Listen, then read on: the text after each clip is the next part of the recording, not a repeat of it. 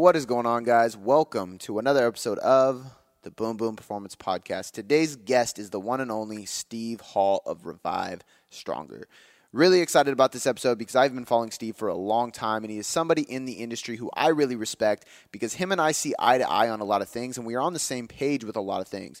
We're around the same age. We've had a very similar journey. We put out a similar message, and we built a business around a similar concept. Put out as much free content as possible. And this guy is very, very big and very passionate about putting out free educational resources. And the thing I love most about his work is that he takes a lot of the science and a lot of the research and he puts it in a form that is actually applicable to our training, to our nutrition, and to our lifestyle so we can actually see better results. Because a lot of times the research and the science can go right over our heads, or it's just not practical for our lifestyles and for what we're trying to accomplish. So Steve does a great job at that. I believe I do a great job at that. So I think the combination of us two coming on a podcast turned out really good. I also like this episode, and I'm excited for you guys to listen to it because he has a very, very inspiring and motivational story. Steve Hall was hit by a car, and he had some serious health issues that actually caused him to become very, very skinny, lose a lot of weight, and he kind of had every reason in the book to not only not try to change his body, to build muscle, to get bigger, to get stronger, to perform on a bodybuilding stage, but he had every reason as to why it's actually not possible and every reason why it would have seemed impossible. Yet, he still chased it, he still moved on, he still moved forward, he still sought out a career in this, and now he actually is a natural bodybuilder, and he coaches others, and he's put on a ton of muscle in the process. So it's a really cool story. It's really cool that that's what Revive Stronger, his brand name, came from, and I'm really excited for you guys to actually hear his story about how that happened. So listening to him talk about the mental side of things, the hormonal side of things, the health detriment side of things, and how he overcame that is going to show you that really you have no excuse and there's no reason you can't accomplish what you want to accomplish. And that's something I took away from it and something I really respected about his journey. So really excited about this episode. You guys are going to learn a ton about training, nutrition, his story, online coaching, bodybuilding prep, basically everything you can imagine about how to optimize your body, while we also get to dig into his story a little bit. Guys, if you like this show, if you like Steve Hall, if you're a fan of mine or his, please do me a favor. Take a screenshot of the episode right now. Post it on your Instagram story and tag myself at Cody.boomboom and tag Steve at Revive Stronger. I'll put both of those usernames in the description so you can see those. But tag us both. We want to see who's listening to the show, and we want to spread this message and share this message with more and more people around the world so we can continue to help people get better results completely free. All right, guys, without any further ado, let's get on to the episode with Steve Hall. All right, Steve Hall, man, I'm excited to have you on the show. Like I said before, I've been following your work for a long time, so I really respect what you do in the industry, especially as somebody who is really big on taking the literature, taking the science, and actually making it applicable to real life scenarios. So I'm really excited to dive into this. So for the listeners who do not know who Steve Hall is, can you give us your bio in kind of like a nutshell? Cool. Yeah, it's an absolute honor to be on your podcast. It's always an honor to be invited on, especially when there's kind of someone behind it who is doing a really good quality job, which I know you are. So that's extra good because then everyone listening, you're going to get more ears and they're going to enjoy it more. So yeah, about me, I guess in a nutshell, I am a content creator. So I have my own podcast where I kind of interview experts within the field, more specifically towards quite extreme kind of body recomposition. So competitors a lot of the time, but also applies to people to just love it a lot.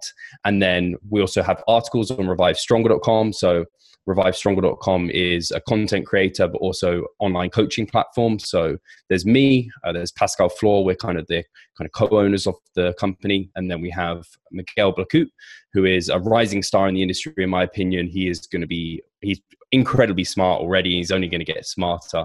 So very excited to have him on board. And he does articles for us every month that we put out. And these are kind of very kind of lengthy, think Greg Nichols, Stronger by Science type of things. And then we also have an intern on the team, Ryan Solomon, who's been doing a lot of work for us in the background. So it's really cool that Revive Stronger all started as just me on my own and kind of doing a few online coaching bits. And now it's like, it's actually something real and we're really helping a lot of people. And I'm able to bring people on the team who are going to make it bigger than I could ever make it. So that's that. And then alongside that, I am a natural bodybuilder. So I've competed in 2 seasons and I think that's 6 shows I've done in my kind of competitive career so far. I'm fine at it. I'm not like the best. I'm not the worst. I give it my all and I love it to death, probably too much. And I don't have a lot else to me. I do a lot with natural bodybuilding, help competitors. That's who we coach. That's how I make my living, is coaching people, and I absolutely love it. And I dedicate myself to all my clients, and I think it's super important. We have started doing some seminars. So I do run some seminars with Revive Stronger. So we've had Renaissance Periodization, Mike Israetel, James Hoffman, Gabrielle Fondero, all coming over this year. We should also be bringing over Cliff Wilson, who is in the natural bodybuilding scene. I'm sure you're aware of Cliff, Cody, along with Valentin Tambosi later in the year. And so that's super exciting. And then we are actually even running a contest prep seminar in Bath later this year with JPS. So guys over in, they're quite big over in Australia, Jacob Skepis. So yeah, lots of stuff going on, and I absolutely love it. And it's a pleasure to be able to kind of communicate with so many great people and kind of be within the thick of it as well. Yeah, man, your passion and love for it shows just by that intro and showing how much you're doing. And I think it's cool too, because it's funny, actually, I can completely relate, because my company started as like a blog and just me just trying to help people. And then somebody asked me, so I was a personal trainer. Somebody asked me to program for them. That was cross country. That started a thought. And now we have a team, we have an intern. So very similar, man. And it feels really good. So amazing. I can completely relate across the pond, but same thing. And you guys are doing big things. So I'm happy for you, dude. And the passion shows. And I think one of the coolest things about that is that you started by saying I'm a content creator. And I find that most people who are very successful in the industry and who are successful coaches, they have a passion for just educating for free, and they will do that before they do anything else. And I think that shows a lot about you. And as you said, you have a ton of different things. So everybody listening, I highly encourage you to go check out all the platforms and things that he dropped, because I'm tuning into all of them all the time. And I'm somebody who does the same thing. So it says a lot that I go there for education as well. But I want to dive a little bit deeper into your personal story, why you titled it Revive Stronger. I heard you mention on a podcast and it was super inspiring. And I want to dive into that because I never – you hear like brands and you're just kind of like, oh, Nike, it's Nike. Like, who knows what it means? And then you find out the story about Nike and the Greek god and everything like that. And you're like, oh shit, there's this whole story behind it. So I really like that about your name. So can you dive into like that, how it all started, how you got into bodybuilding, and kind of give us the origin story of Steve Hall, if you will? Absolutely. I think, I don't know why I don't bring it up that much. I don't know if it's just, I don't think it's that important and I'm focusing on larger things, but I appreciate being asked about it, because whenever I get asked about it, people get inspired by it and it uplifts a lot of people that maybe aren't feeling that great in their current position. And I guess that's because that's where it all came from. So to start at the beginning, it was kind of like at university, I was studying geography of business. So I haven't done anything I haven't got a degree in anything related to like personal training or anything like that. Which is unfortunate, but it just wasn't my passion at the time. And it was kind of discovered whilst at university. I'd always been into kind of different things in terms of like, I used to do running clubs, I was doing rowing clubs, I was in the football team, I was weightlifting, not knowing what I was doing, probably a terrible form. And I had some kind of newbie gains, as it were. But I was I was doing everything there could be, because I just loved like exercising, knackering myself out, and I had a passion for that. And it was whilst at university, I really found my passion for bodybuilding, because unfortunately I was on one of these runs that I would do. I was well into my running, and I'd do this 10-kilometer run consistently. So much so that I had my own Garmin watch. I had the whole kind of heart rate monitor around me. And I was like, if I do something, and you'll get this about me from talking, I'm just like 100% in. I'm going to invest into it and do everything I can and beat myself into the ground, almost to a point at which it was a bad thing to have done. And so I was on this run, and I was on for an all-time PB. So I was like, I'm going to beat myself. I want to kind of beat myself. And this is why I actually love kind of bodybuilding, because it's all about progressive overload, and progressing in life, I think, is just so driving in many ways. So I was on for an all-time personal best, came to some traffic lights, they're flashing amber. I was like, screw it, let's go. And then I checked over my right shoulder, and there was a van. And this is where I got hit by a van and unfortunately suffered quite a severe head injury. So I suffered fractured skull. I had scarring. I've still got scars on my elbow and on my back, which, yeah, they're there to this day, but the injury, they're really nothing. The head injury was much, much worse. So I remember this kind of year of recovery afterwards where everything was just out of sorts. I was going along I wasn't diagnosed depressed, but I certainly wasn't feeling the best. I was in hospital for a month after the accident, where they wouldn't release me because I just couldn't control electrolyte balance. So I was at the point of just incredibly low sodium levels, which if you have too low sodium levels, you can basically seizure. And if you have a seizure, you can pass away if you're not careful. So they were like, I couldn't do anything. I kind of brain fog all the time. I relate it to similar to being in contest prep in like the last stages, or if anyone's done a really long diet, how you feel just like your brain just can't function. And that's how it felt in hospital. I can remember not even going to the toilet for days, not eating. And so I lost a lot of weight whilst in hospital. I already wasn't big. I was like 11 stone when I was going in, and I came out like 9.5 stone. So I lost so much weight in just that kind of few week period, not eating anything, not really moving. And I came out of hospital like a kind of a broken man, or I was even a boy at this stage. I was only 20 years old and my final year in university. And I was never the most confident person, never the most outgoing. And it only put me further into my shell. And it really kind of made life a lot harder, because as I came out, I was on diuretics. I was on a water restriction, so I was only allowed to drink 250 milliliters of water a day, which is like a couple of gulps, which is ridiculous because I'll down like a liter of water in the morning now, and I take that for granted. At the time, it was horrendous because it was just such a balance of, if I kind of drank too much, then I could easily dilute my sodium in like levels, and I'd hold on to it like a camel, and I'd just be in a really bad position. So I was having blood tests like every week and taking all these kind of medication. And it was just a horrible time of life where I couldn't socialize. Obviously, alcohol is a big part of university, being out. I didn't have the energy for it, let alone being able to drink the booze. I couldn't do any of that. So really put myself into a hole. And then I didn't want to run anymore. It was kind of like, you can imagine, you kind of have that, you don't want to run anymore. Yeah. I didn't want to be doing any of these other like clubs because I had no confidence in myself to be able to just go and do them. I had no confidence in my body and its ability to perform. So this is where I found weightlifting. And this is where I found kind of like, let's find the gym. It's somewhere I can be isolated. I'm on my own. It's a very selfish sport, bodybuilding. And so it really helped me in that way because I had everything in control. So I kind of found weights. I also then started researching, probably in the wrong areas, but some areas on nutrition, kind of finding the importance of protein, being in a surplus. I started eating a lot of food. I started training a lot, and kind of garnering control of my body via nutrition and training was like, it was the nicest feeling ever, feeling so out of control of my body and out of control of my life. To be able to have those two elements and see my body change in a positive way was just unbelievable. The feeling was great. Unfortunately, I took it too far, did the old the fat bulk, of which many people fall into. I thought I was doing a clean bulk because I was only eating like clean foods, but it doesn't work that way, as we know. If you're in a big surplus, you're going to get fat. So I kind of gained a lot of weight in a short period of time.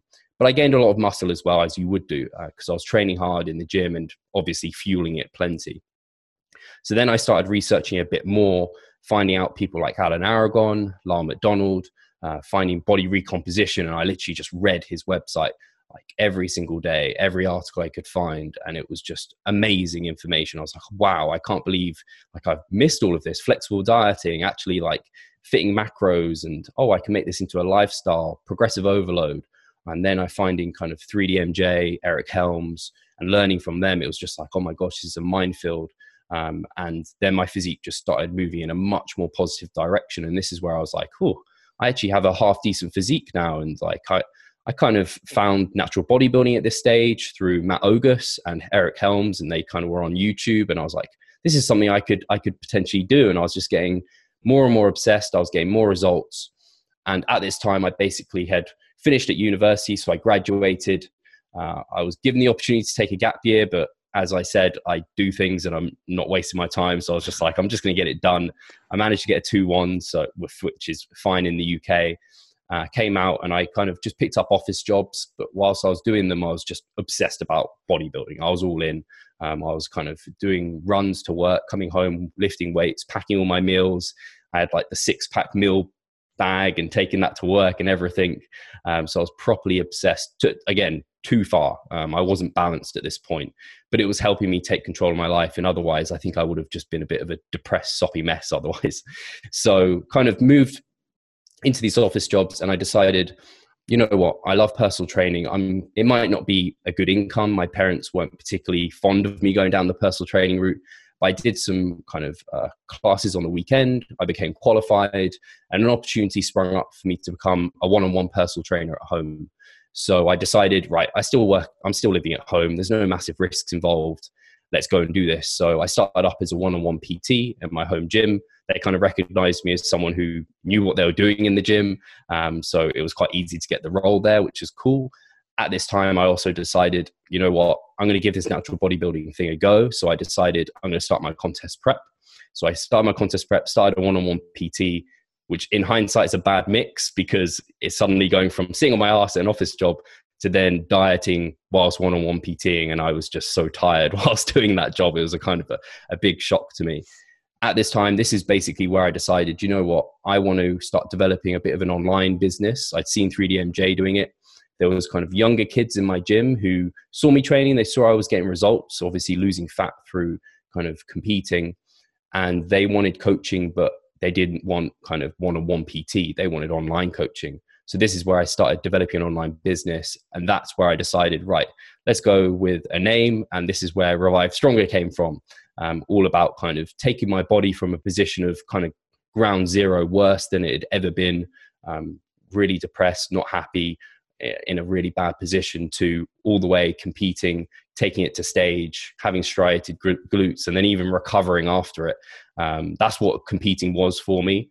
When I asked people, like, what's your why for competing? Mine was literally just to prove to myself that I could take my body to such an extreme state and still be healthy afterwards, because I was always having this shadow of the accident and the ill health following me.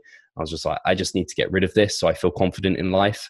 So I competed and did pretty well, and I had the bug from there. So yeah, it's a long story, but that's where Revive Stronger comes from. All about taking control of your body. No matter where you are, you can revive stronger and become in a better place and be in the best shape of your life if you use nutrition, training, and a lot of lifestyle to put yourself and your best foot forward. Man, I'm so happy we went into that. I'm glad that you shared that story, because I think so many people are in positions where they use so many excuses or are afraid to dive into resistance. But you dove into resistance when you had every excuse in the book and every reason not to try hard and every reason why it would not potentially work. But you still made it happen. So I'm really happy that you did that. Questions for you is, what is your age now? And then what was that timeline? What did that timeline look like? One reason I'm curious is because very similar story to me, actually. I got injured, but I had the opposite effect. I gained a bunch of weight, and that's what led me into bodybuilding and doing a bunch of the wrong things, following Matt Ogus, Alan Aragon, 3DMJ, everybody, like literally your timeline of what you described. I was like, man, that was literally me after high school. Yeah. But I want to know your timeline, because I think people need to put that into perspective, because this stuff doesn't happen overnight. Cool. So the accident happened when I was 20 years old, and it took about just over a year, maybe 2 years to have fully recovered from it. So initially I had, because basically the issue was my hypothalamus was damaged, and they think my pituitary gland was bruised. They don't exactly know, but some of the things that were affected were pituitary based control. So I had, initially the electrolytes were out of control, and that took probably a year to recover. And then after that, I was then found to have had low testosterone. So then I was diagnosed or medicated TRT. But that only lasted, I was on TRT for like a month or two, and then my levels came back to baseline, and I came off it because I wanted to compete in natural bodybuilding, and I couldn't whilst taking that. So yeah, that was kind of the overall recovery time. So I was about 22 once I was like pretty recovered. And then I'm 29 this year. So it's been a long time. Like when I go back to then, and I'm like, oof. Someone was asking about squat shoes recently, and I was like, so I got my Romaleos when I was 22. They're now like 7 years old. Wow. I'm old. So funny, but it's good for people to hear that, man, because, you know, like that's a long period of time. And if people look at your physique right now, you have a big following on Instagram, and they look for you and they look at your physique and they compare, because we all compare, and it's just part of it's unfortunate, but it's the reality. We're humans. I think people need to put that in perspective. I remember even seeing like Matt Ogus, and I'm like, man, the dude is like so jacked. But if you look at his progress and consistency, it's like, oh shit, he's been tracking his macros and following a 4 to 5 day training split for the last however many years, like you need to be gradual with that stuff. And it isn't until now, I mean, I've been training for 8 years now, that I really feel like I've built like a really solid base, and I'm like, okay, now it's starting to like all come to fruition, but it took a long time. So I'm glad that we kind of pointed that out. Curious, this just kind of came up because you mentioned the TRT. What has kept you natural? I'm always curious about that, and I get that all asked to me all the time too, because it's, at least in the United States, you just tell the doctor that you feel like a little moody and they'll prescribe you TRT. It's like, it's pretty easy. So I'm just curious, what's kept you natural? What keeps you motivated in that, knowing that it is the more difficult route? Cool. Yeah, I mean, if I have firsthand experienced what TRT can do, because I was literally like, I don't know, I couldn't look at a female and be attracted to them. I just had no interest there.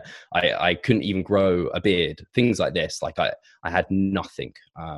And actually I was prescribed it, and it was found because I'd gynecomastia, because my estrogen levels were so outweighing my my own testosterone levels. So I've seen it can get rid of gynecomastia. I've seen my libido was like stupid when I was on it. It was just actually too uncontrollable. So I felt some of the benefits, and like you feel like a machine, and the energy levels just, it brought me from, and if people are ever feel like they're worried they'll have low testosterone levels, I'm always like, get it checked, because it's not a life that kind of men should be living, is like a really low testosterone life. So I've always said, when I'm in my like late 40s or whatever, I'd jump on TRT in a heartbeat if it meant that I would be feeling better.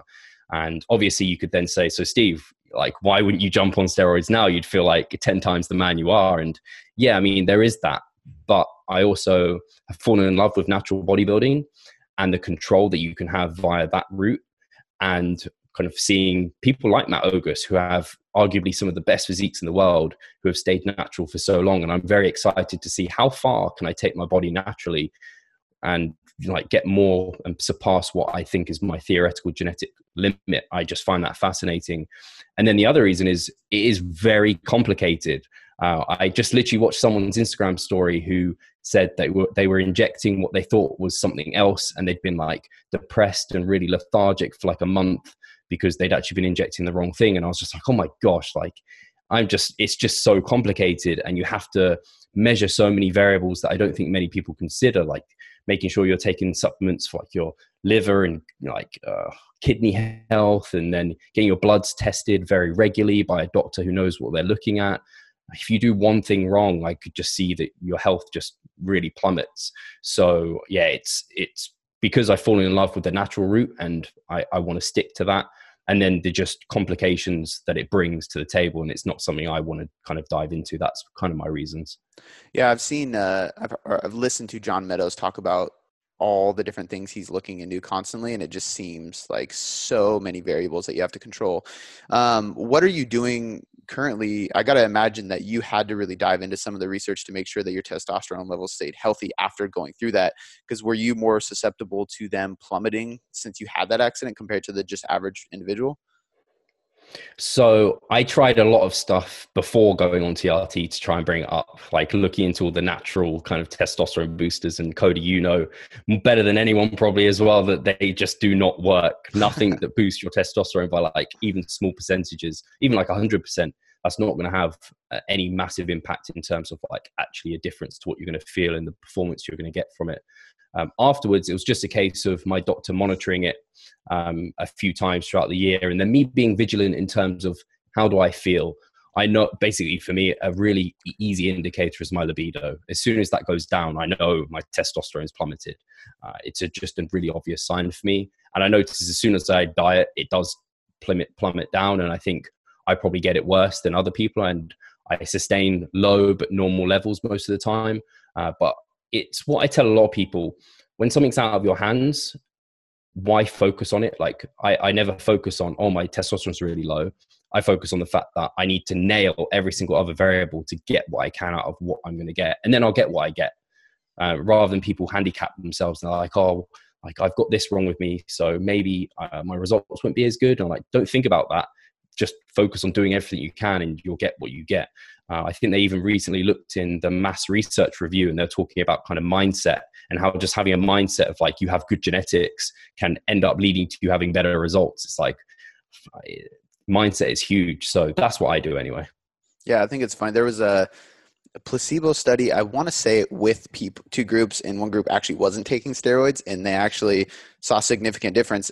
Or maybe it wasn't statistically significant, but there was a difference, right? And I think that just goes to show placebo is so true. And there's a good book called The Placebo Effect that talks about that with like chemotherapy and people getting through cancer. And it's just amazing what the mind can do.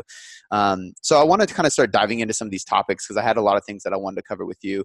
One of them being periodization inside of training. And we can touch on nutritional periodization as well, but you and Mike Israel talk quite a bit about this on your podcast, just periodizing a bodybuilder's training over the year, over the months. And there's kind of, not necessarily camps, but there are people, even successful people in the bodybuilding space that actually don't even periodize whatsoever, and they don't even think you need to.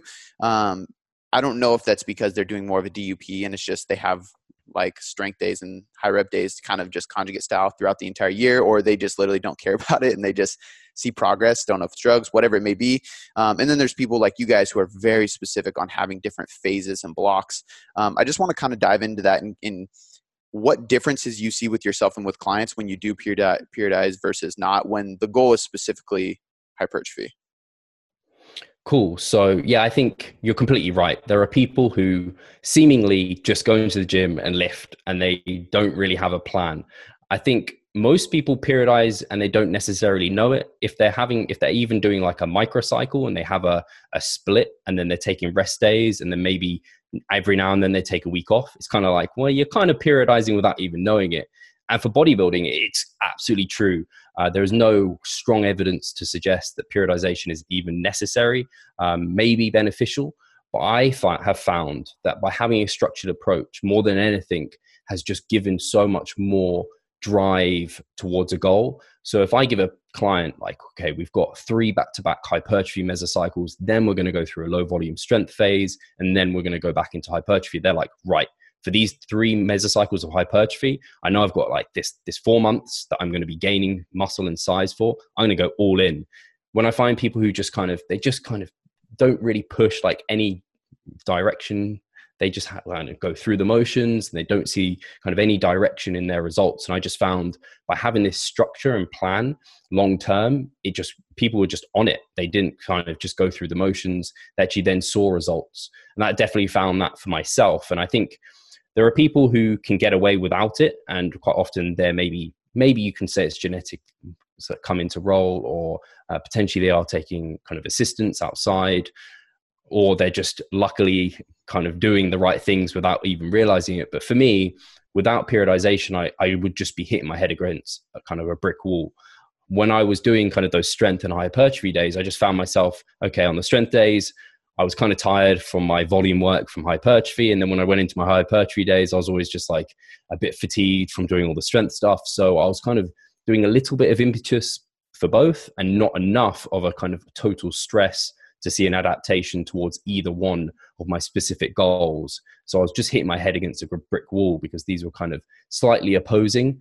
And so I needed to go all in and specify, was I going to do kind of hypertrophy or was I going to do strength? And then by doing that, I just saw more kind of directed results because I was kind of giving the right impetus towards the one thing. And I found a lot of people that come for online coaching are very, very kind of interested in this, and they like the structured approach, and potentially they also have kind of tried doing things and it just hasn't worked, and they need someone who knows kind of the principles and can put it into a structured program. And I think the people who maybe don't need the coaching are the ones who just get results because they're just luckily fortunate enough just to keep pushing forward. And like I said, they land on their feet just despite what they do, maybe not because of what they're doing.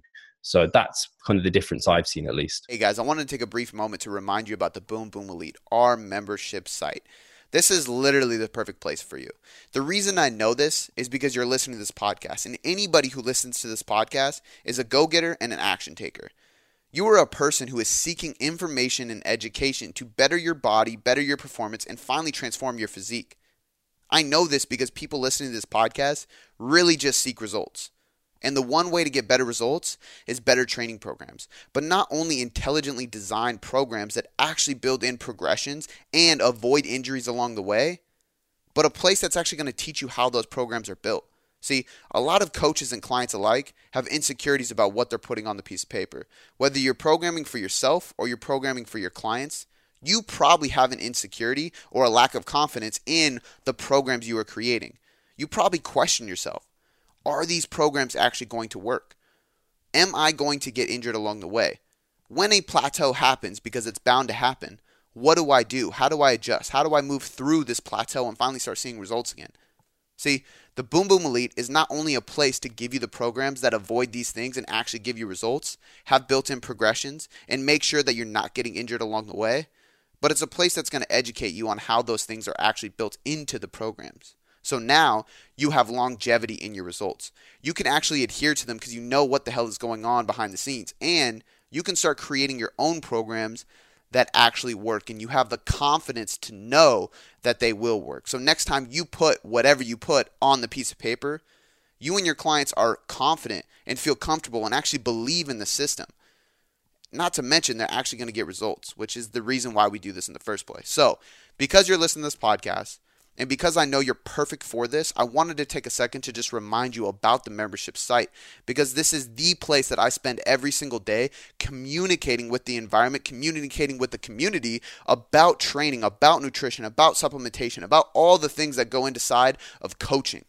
So if you want access to the Boom Boom Elite, click the link in the description below, or go to boomboomperformance.com/elite and sign up today. And without any further ado, let's get back onto this podcast.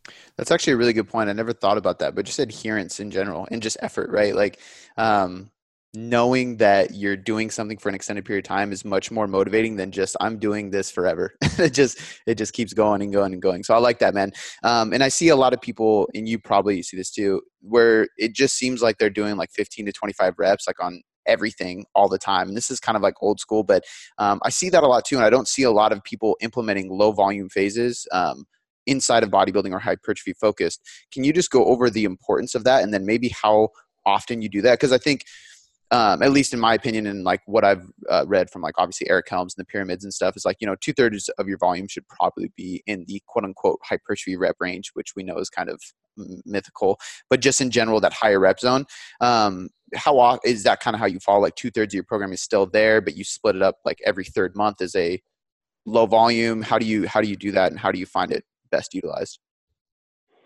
So yeah, I think within a macro cycle or like a hypertrophy macro cycle, maybe 20% is within the kind of strength repetition zone, whereas you're focusing on maybe 4 to 6 repetitions with some kind of in the 10 reps potentially, where you are just looking to mostly push strength and mostly just maintain volume levels.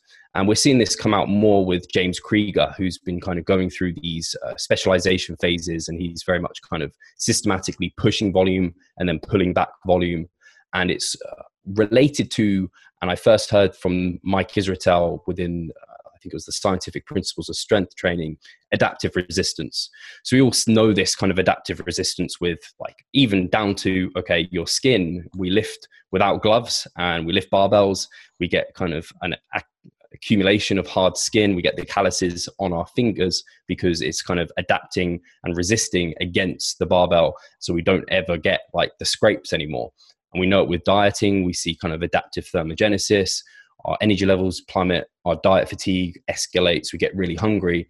And so we kind of have these diet breaks and these periods of time where we maintain to try and kind of see that all kind of dissipate, so then we can push again and lose fat successfully. And this is essentially very similar to what a kind of maintenance period with training, a lower volume period is, that after a while, we don't get as good pumps in the gym. We kind of don't see the training response we want. We kind of feel kind of achy and tired. There's kind of some mechanistic data in terms of AMP kinase increases, mTOR decreases, which is basically not a very favorable environment for anabolism. We also just get demotivated after training with high volume for so long. And we basically hit a bit of a wall in terms of how much volume we can do. And volume is super important for hypertrophy. As we know, it's kind of the key driver, assuming sufficient intensity. So we get to a position where it doesn't really make sense to keep pushing that direction. And we kind of find we're stale in terms of like our body just isn't responsive to this anymore because it's getting resistance from adaptations because the body is pushing against it. So by taking a lower volume period, we see positive kind of a reduction in fatigue in terms of AMP kinase will drop, kind of mTOR will be in a more favorable position. And also as we push higher and higher volumes, we see a bit of a transition towards slower twitch muscle fiber types. And that's not favorable because these aren't the kind of ones that hypertrophy the most. So by going through a higher intensity, lower volume period, we can transition more towards the faster twitch muscle fibers. We give our body a bit of a break, so we become a bit more motivated as well, mentally and fresh. So just by taking maybe a month, a mesocycle of kind of lower volume strength training, we put our body in a much better position to come out and start benefiting from higher volumes again, much in the same way if you dieted for 3 months, went through a month of just maintenance, you come out feeling so much more fresh. You'd lose weight on kind of calories that maybe you were stalling out beforehand because your metabolism would have recovered somewhat. So that's kind of the principle behind it. And I think they're underplayed, even for myself. I recently had a consultation with Jared Feather, who is kind of in close cahoots with Mike Israetel, obviously. And I told him what I'd been doing the past year. And he was like, so you haven't gone through a true low volume phase for like the last year? And I was like, no, I've kind of been taking active recovery periods with holidays and deloads and then like 1 week maintenance. He's like, yeah, I think you probably should have. And one of the big reasons he brought it up was overuse injuries. A lot of people don't take that into consideration. When we're pounding high volumes all the time, our body just at some point may well break. And so longevity for hypertrophy is super important, consistency, and being injured doesn't play towards that. So I think people really don't utilize these lower volume periods sufficiently. And I actually renamed them primer phases because I suggest they prime you for muscle growth and, well, fat loss in future if you're going to go through maintenance at that period of time as well. So yeah, that's the way I use them, and that's why I think they're beneficial. I think that's perfect explanation, man. I like the primer phase. I think it's almost like it's just, I don't want to say like a sexy term, but it makes you more favorable to be like, okay, like I'll do this for a while. Because most bodybuilders, and I mean, I'm guilty to it. I love hypertrophy training. I love getting a pump. I love that style more so than I love staying in the lower rep zone. But that's a great explanation. And you're basically saying every 3 to 4 months maybe, but it's more focused on biofeedback. Like, how is your progress going? How is your physiology looking? And then we can kind of assess based on that. Absolutely. So I think on average, that's a great recommendation. As like a rule of thumb, every 3 to 4 months or 3 to 4 mesocycles. Someone newer to lifting can probably find they can just keep adapting and growing for a lot longer. Someone kind of stronger, more advanced might find that they adapt way quicker and they get beat up way quicker from the higher volumes and have to cycle them in more frequently. But as a rule of thumb, I think 3 to 4 mesocycles of higher volume with 1 mesocycle of lower is a great recommendation. So we've touched on volume like 8 times already within this little thing. And I want to dive into that because one of the things I really wanted to pick your brain on is just what your thoughts are on all the volume research. It was like, way back, 10 sets per week, I think was like a good recommendation. And then the study came out as 15 and then it was 20 and now it's 30 and then it's 40. And it's just like, okay, it's just infinite. Like everything shows just the more volume, the better. And I think that, in my opinion, it's hard because we have a lot of listeners and clients who also listen to other people who talk about you don't need high volumes. And I don't know if that's an old school state of mind, but they just kind of think like, for a natural lifter and a stressed individual, lower volumes is better because you can recover faster, you'll gain more muscle. But you can't argue the literature. Like it's science. So I kind of go back and forth and I let people know, like if you have a very high stress, high cortisol based lifestyle, higher volumes probably isn't going to work for you because you just can't recover from it. But I don't think that means low volumes are better. But I want to get your opinion on how to scale all this, how to look at this research. How do you go about it? And what are your thoughts on all this research that just keeps coming out? Yeah, fantastic. The research is horrible, to be honest, because it is showing that you need like more is better to a point. And it's horrible because it kind of shows if you've got the time and the recovery capabilities, if you were to add another set in the following week, potentially you're going to grow more muscle. And that's horrible because that's more time within the gym. And for some people, and it's kind of been postulated that hard gainers are these people that just their minimum effective to grow is already maybe like 15 sets, and then they can do up to like 50 sets. I'm probably over exaggerating slightly, but these people who just say they're hard gainers, potentially it's because they're just doing all these low volume programs, and they actually need to really up kind of the ante and do more.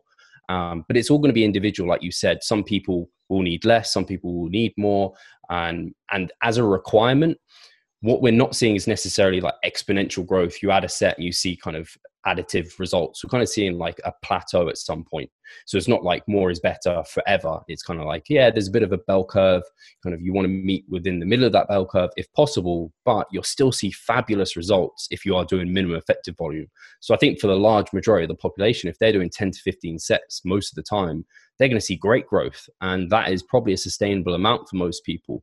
Whereas there might be some people like myself who I definitely have more of a requirement for higher volumes, where I can be that obsessive bodybuilder who can like split his volume up very kind of judiciously across the week and do pretty damn high volumes and kind of go towards my maximum recoverable volume. But for a lot of lifters who are not advanced intermediates, they don't even need to get to that point. They can cycle between 10 to 15 sets for many months and be absolutely fine and not have to be too concerned about it. So in terms of the literature, yeah, I think it is clear that volume is very important, and we're kind of discovering maybe a cap. I think there are obviously some holes within it, and I think there's limitations in terms of kind of who's studied, how advanced are they, and also study length. A lot of them aren't that long, but taking the literature as a whole is kind of showing an obvious direction, and I'm excited for more to come out. When I work with clients, I definitely work towards the lower end, and I ensure, first of all, a lot of people, their form isn't that great, their intensity isn't necessarily that great. Even when I'm looking at like 4 reps in reserve, 3 reps in reserve, that's still hard training. And if someone thinks that's easy, I'm a bit like, I'm not sure kind of how you training then. Kind of, it just raises some eyebrows for me. So I kind of make sure they've got those foundational things right with a low amount of volume. And then once they're ticking all those boxes, they're recovering well, then I might increase the volume. But it's very much a case of as and when, not just add more for more's sake, because you're absolutely right. A lot of people, especially more Gen Pop, they have stressful lives. They can't add more volume. It's actually going to be a detriment to them. They're going to see poorer performance because they can't recover from it.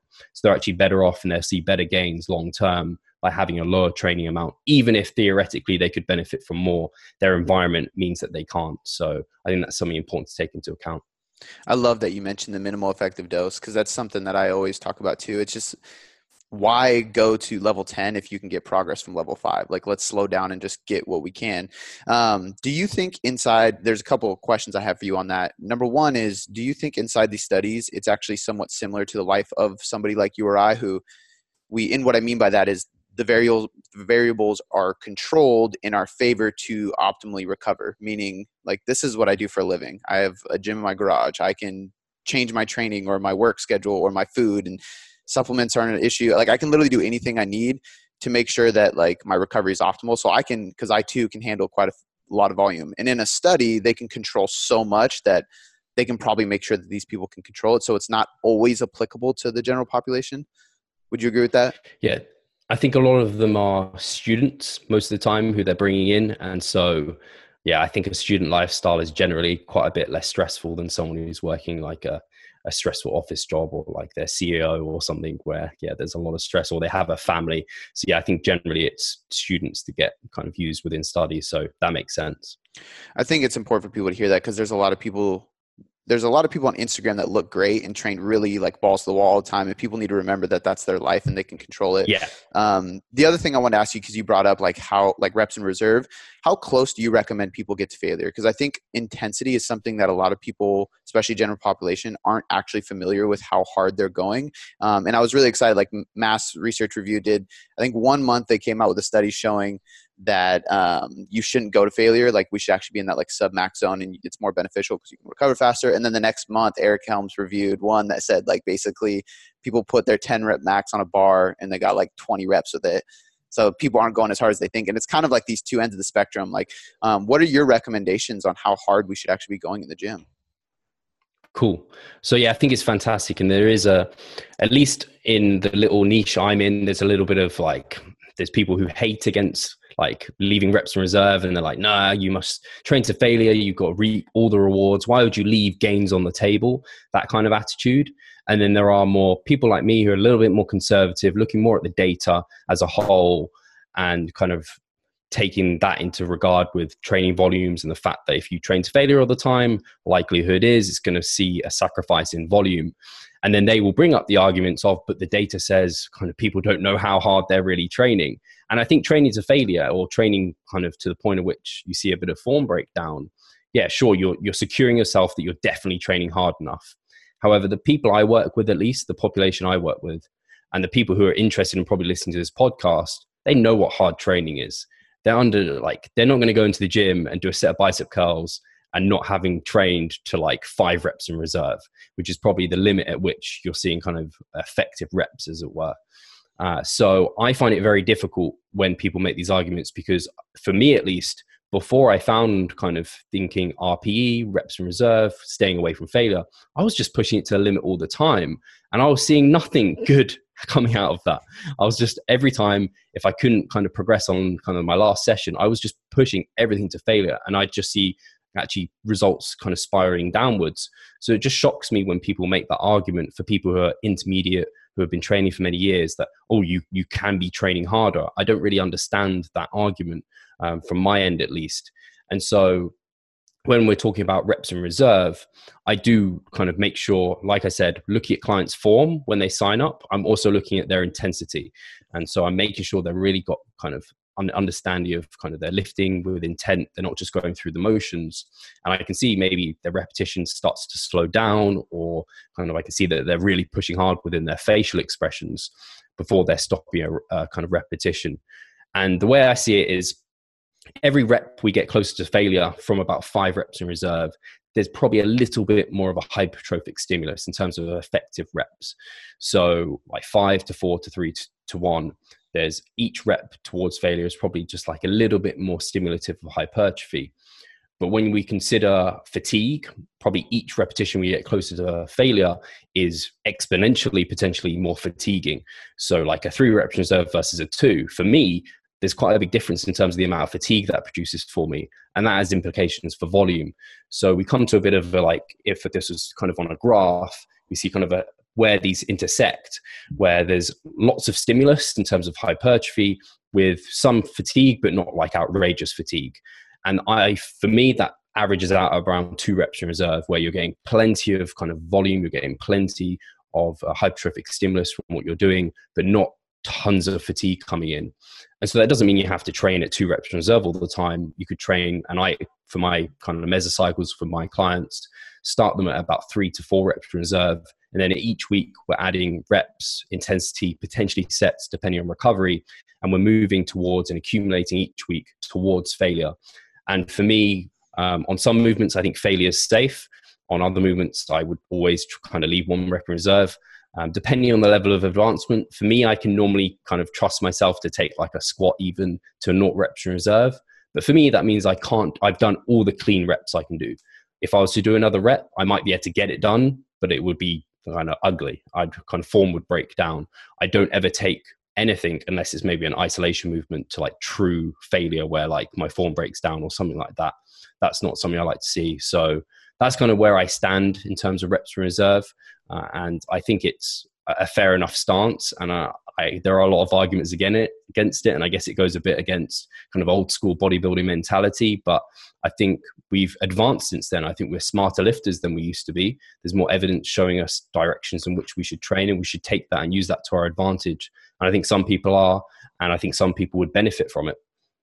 I think you have to be committed to the long haul. Like, if you look at people like Dorian Yates, who badass dude, and his method was cool to watch on YouTube, but look at him now, right? And Ronnie Coleman, and I met Ronnie Coleman in Vegas, and he walked up with a cane, and it's like, it's unfortunate, but those guys are, people are beat down. And you don't see that pain right away. Like, you have to, it's going to be in 10 years. So you have to commit to this like balanced opinion. And I stand in the exact same place, and I actually explain and focus on our reps in reserve, very similar with my clients. So I like the way you put that. Very, very good. As we kind of talk about all this different science and literature, like, how do you take it and apply it? How do you understand the literature and make sure that you're using it effectively or explaining it effectively? Like, what advice do you have to people? Because there's a lot of people listening who love reading the stuff on PubMed or even research reviews, which I highly recommend to people who aren't, I mean, to anybody really. I would suggest the research reviews over PubMed and things like that because it's actual scientists breaking it down for us. But what do you recommend to people when they read this? Like how to like take the stuff with a grain of salt so they don't just go all in on what one study said?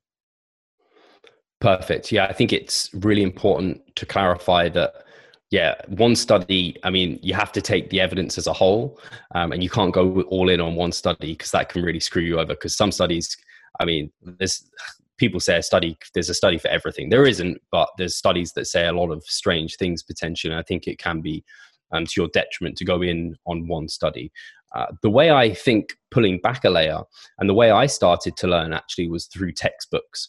So it sounds really boring, it sounds really geeky, but textbooks are fantastic because they literally take all of the research and then they practically lay it out for you. So this is why, like the Muscle and Strength Pyramids, the Scientific Principles of Strength Training, these books now, I wish they were out when I started training because I was using like the old school, like what's his name, Bomper, Tudor Bomper and things like this. Their textbooks and like the practical programming by Mark Ripito and Kilgore. These were kind of where I was trying to decipher my training from. And these are more strength-based focused. So for those who are kind of into physique sports, now with the kind of Muscle and Strength Pyramids, with the Scientific Principles of Strength Training, the RP diet, like these guys are putting out kind of these resources. They're taking the evidence as a whole, and then they're putting it into practical little tips for you to take away. They are absolutely amazing. And then the only way I'd say that people can take that a step further then is potentially getting a coach. A lot of the people I coach are coaches, which was surprising to me because it makes me, I used to feel a lot of pressure and I used to get some anxiety about coaching coaches because I'm like, what do I know more than them? But you find you can almost teach something to anyone. And sometimes people struggle to put principles and concepts into a program. And that's something I have a really good skill set at doing.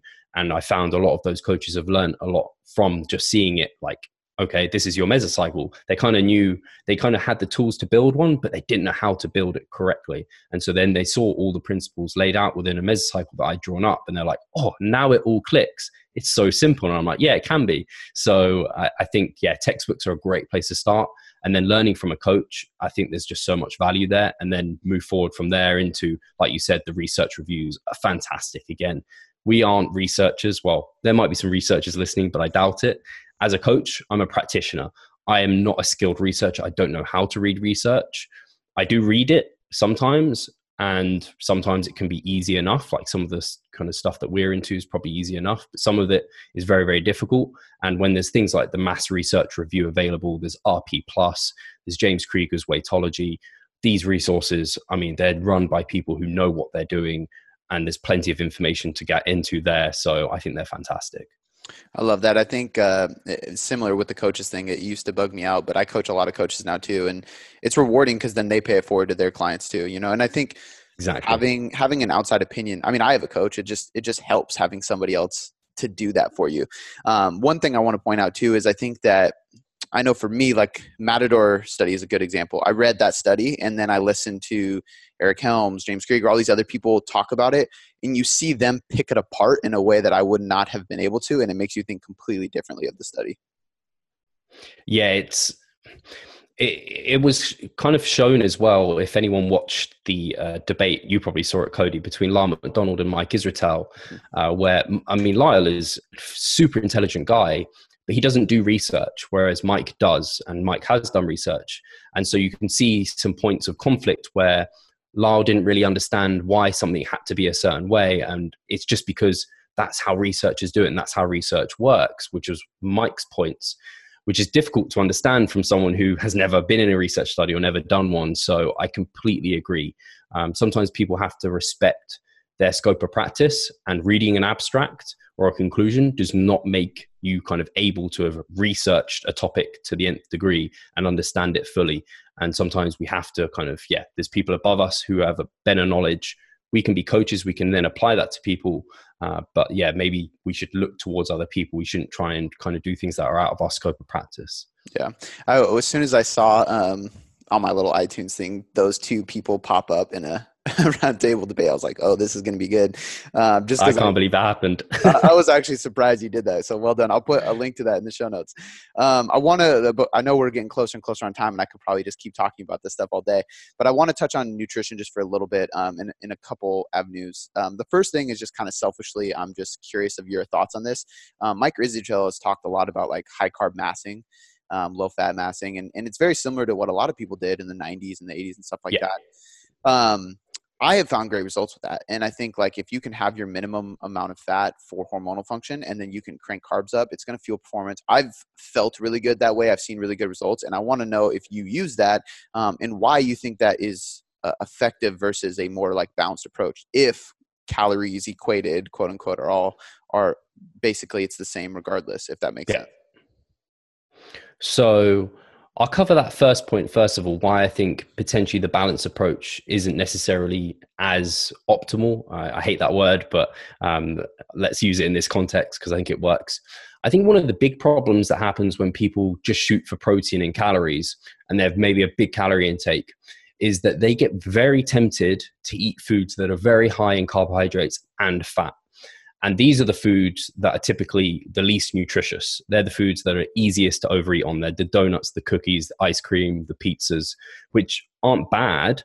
But when you overeat on those and you kind of don't respect any micronutrition, you can get yourself into a bit of a sticky situation. You can also easily overeat on those things. So if you meant to be in a 300 calorie surplus, you could easily make that into a 600 calorie surplus by eating a tub of Ben and Jerry's at night, which wouldn't be overly difficult for a lot of people.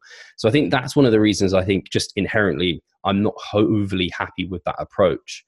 And then the other reasons I think are outlined, like you said, it's been a long time that people have tried this kind of higher carb approach, lower fat.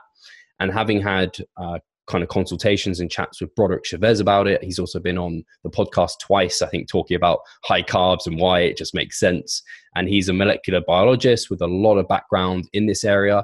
And I think he literally says like, for your essential fats, you could probably lick like a Post-it note. It's like you probably get enough fat from that. Like you don't need that much fat in your diet. And then as like a safety precaution, it's kind of 0.3 per pound seems to be like the lower limit that people would probably want to go to. You could trial lower, see if your kind of libido is okay and see how you're doing.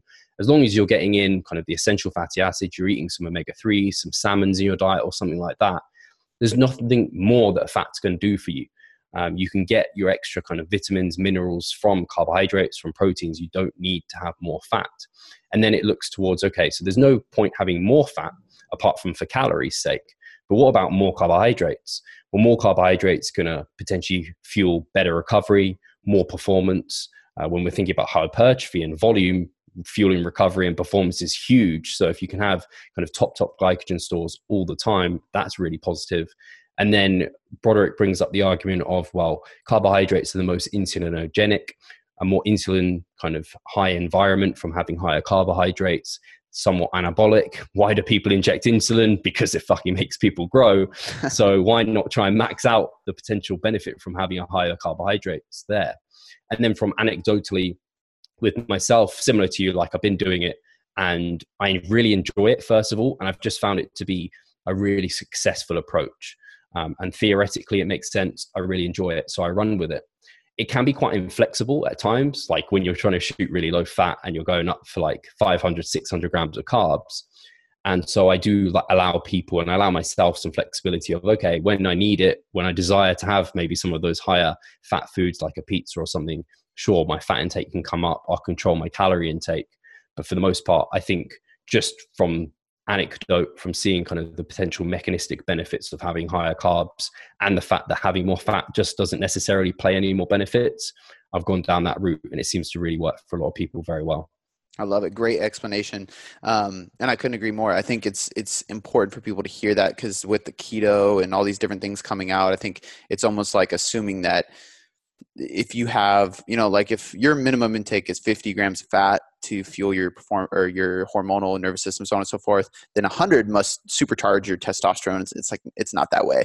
So I think that's very, very important for people to know. And I think it's important because a lot of people who are chasing fat loss assume they have to drop carbs, but like there's no like and I'd love to hear your thoughts on this. I'm sure you read the study too. Like, there's no like hard evidence to say like higher carb diet during fat loss is better, but when they tested all these bodybuilders, it showed all of them who performed better and got better stage performance.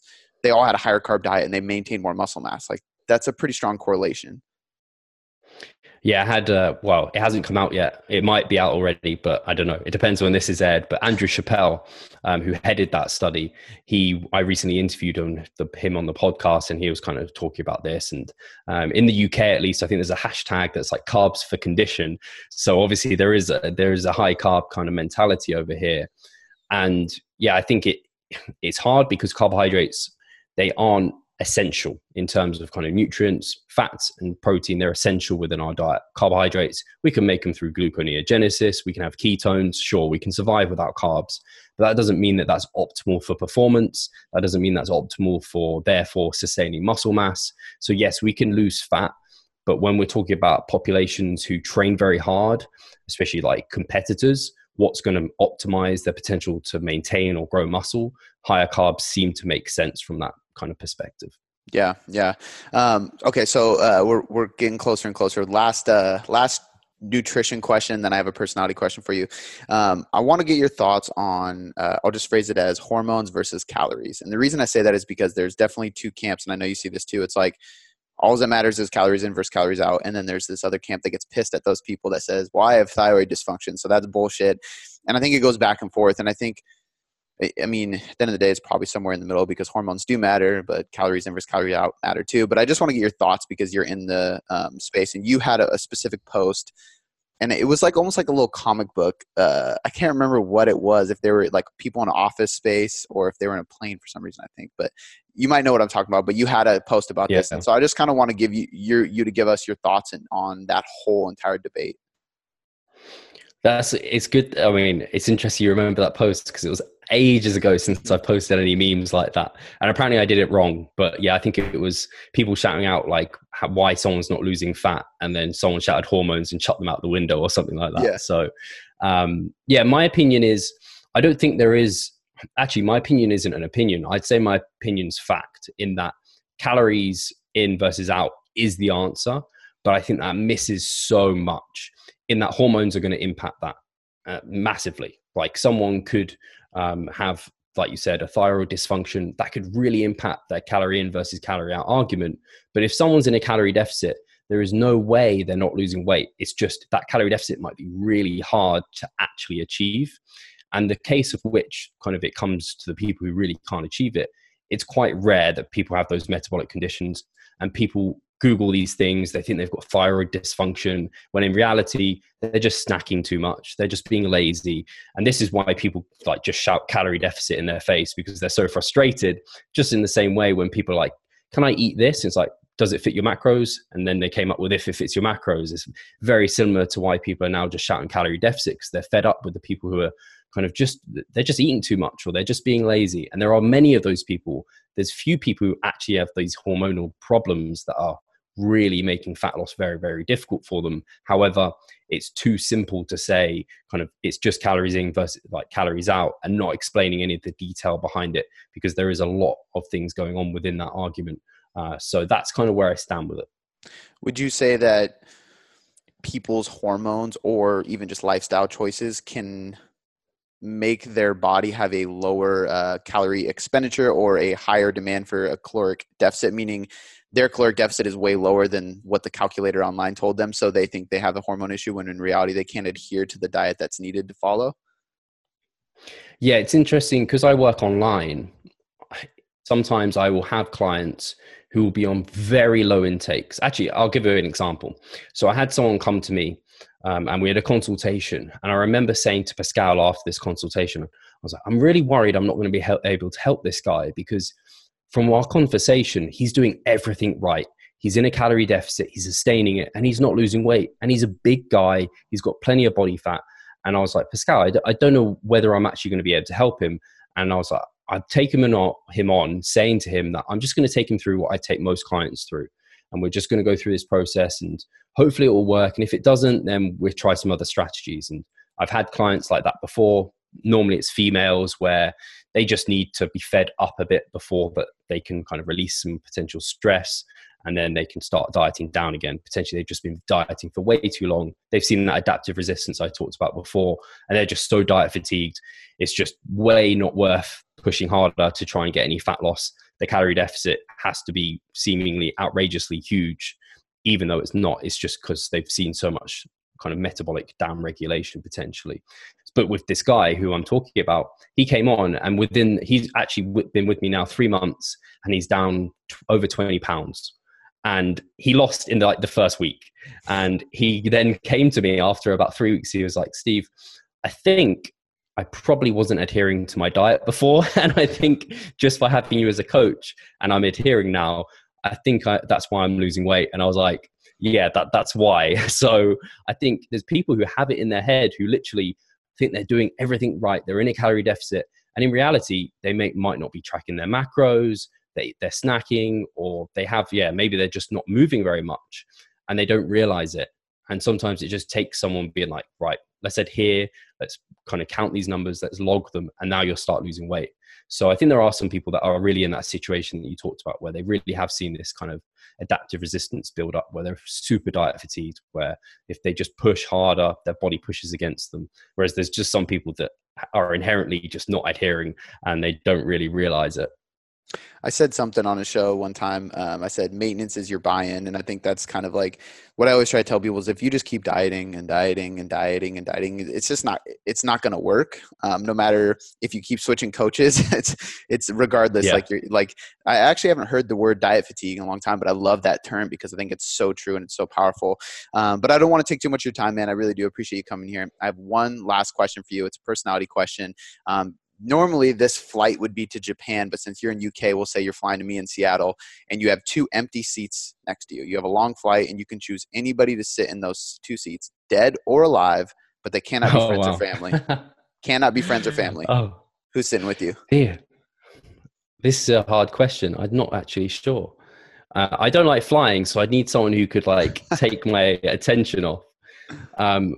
The first people that literally come to my mind are Eric Helms and Mike Israetel. I think that seems so obvious for me to say, but these guys, not only are they 2 people I massively respect within the industry, they're both absolutely hilarious. So I would just love to have them both by my side and just chat shop.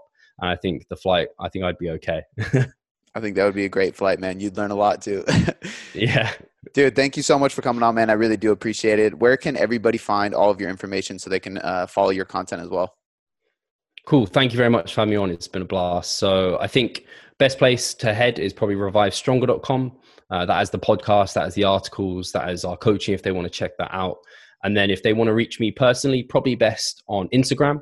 I'm at Revive Stronger there. People can send me a direct message if they want to, or they can just follow my stuff. I post every day. So it'd be great to interact with lots of people. Perfect, man. Once again, thank you.